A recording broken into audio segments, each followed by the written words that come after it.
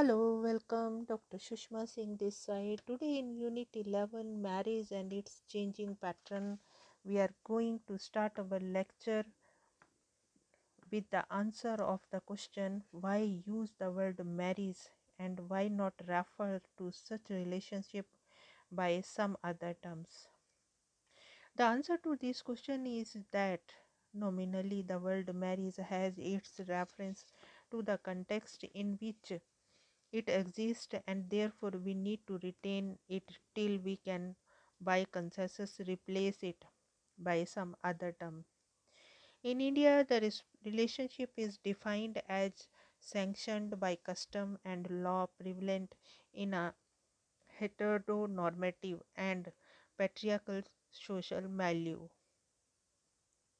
The definition of the relationship includes not only the fairly understood guidelines for behavior relating to sex, but also regarding things like particular way labor is to be divided, and so are also other duties and privileges. Children born to the marriage are considered an legitimate offspring of the married couple.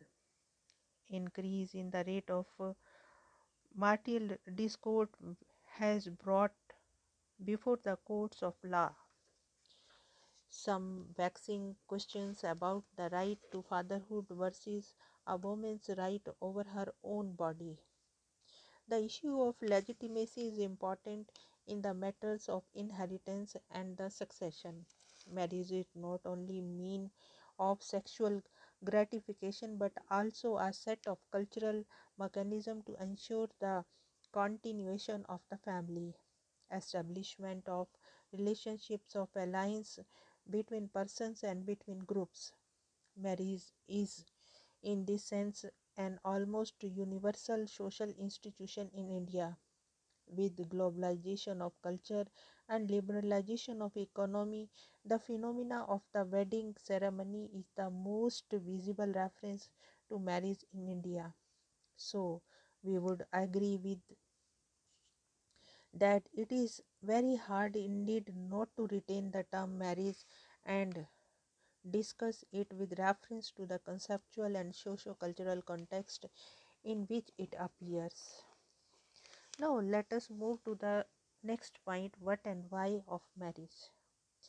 You may be able to cite the religious text of many communities in India outlining the purpose, rights and duties involved in marriage. Among the Hindus, for instance, marriage is regarded as a socio-cultural religious duty.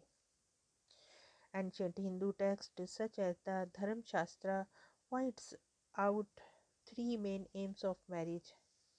These are dharma, mean duty, praja, progeny, and rati, sensual pleasure.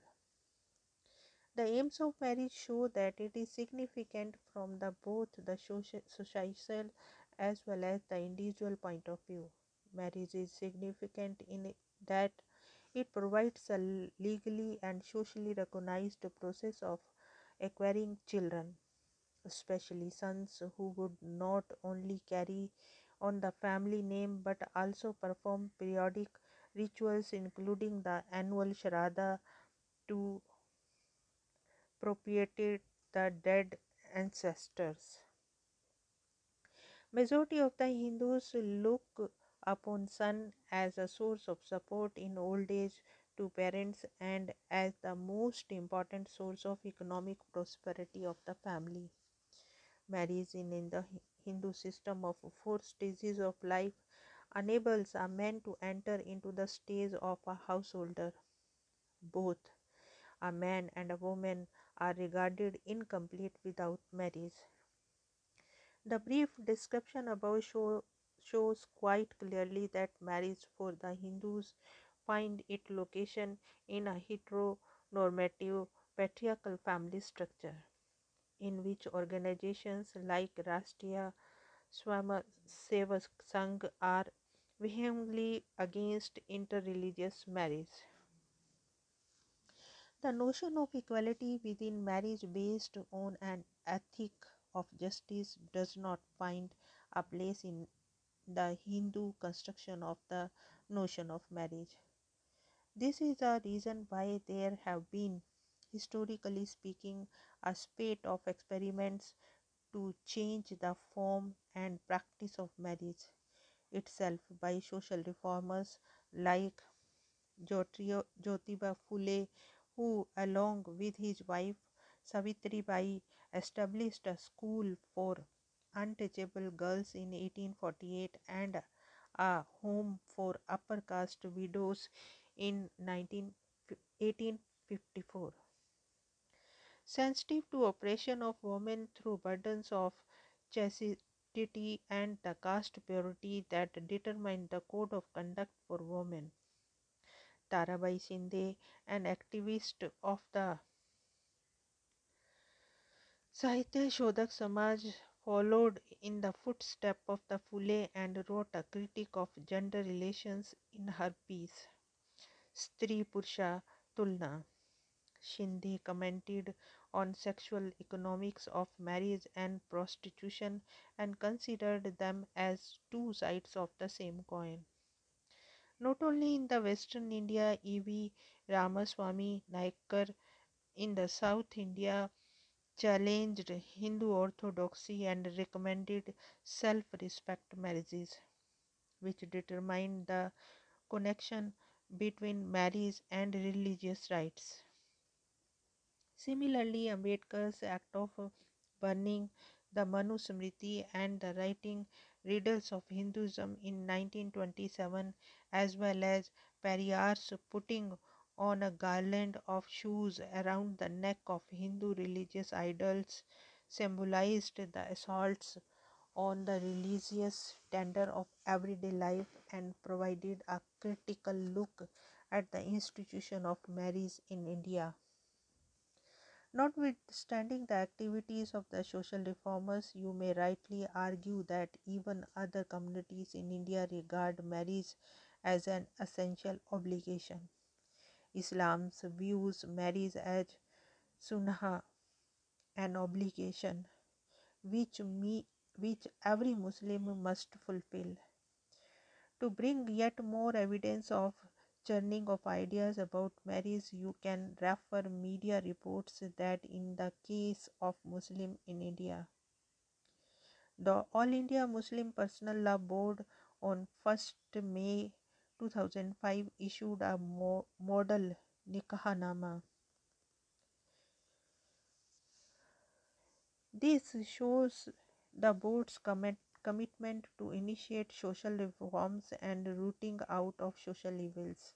The model Nikhanama gives cognizance to the rights of the wives to food, shelter, clothing, medical treatment, and maintenance, and declares dowry as a crime. The document focuses on the present school and college going generation, though still continuing with the institution of triple talaq. The document makes divorce the last resort. Christianity too, like other religions, holds marriage as critical to life and emphasizes the establishment of a mutual relationship between husband and wife and adhering to their duties to each other. You can further argue that marriage is significant as we find that only a very small percentage of men and women remain unmarried. According to the report of the Committee on the Status of Women in India, only 0.5% of women never marry in India. By and large, girls in India believe that marriage is a woman's destiny. Marriage state is desirable and motherhood is a cherished achievement for most of us in India. You would find that only a very small percentage of men and women remain unmarried by choice. Despite the near universality of marriage among Indians, we find that goals of marriage are changing in general and for the urban and educated sections of the population in particular.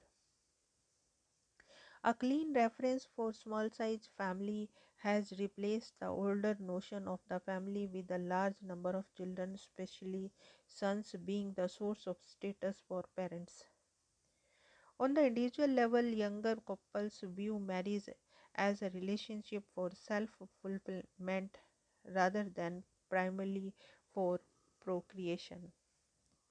There is also a strong protest movement among the Dalit women against the caste and gender violence and against the legal recognition of only anulama marriage, where upper caste men marry or live with the lower caste women, and not pratiloma ones, where women of higher caste marry or live with the lower caste men.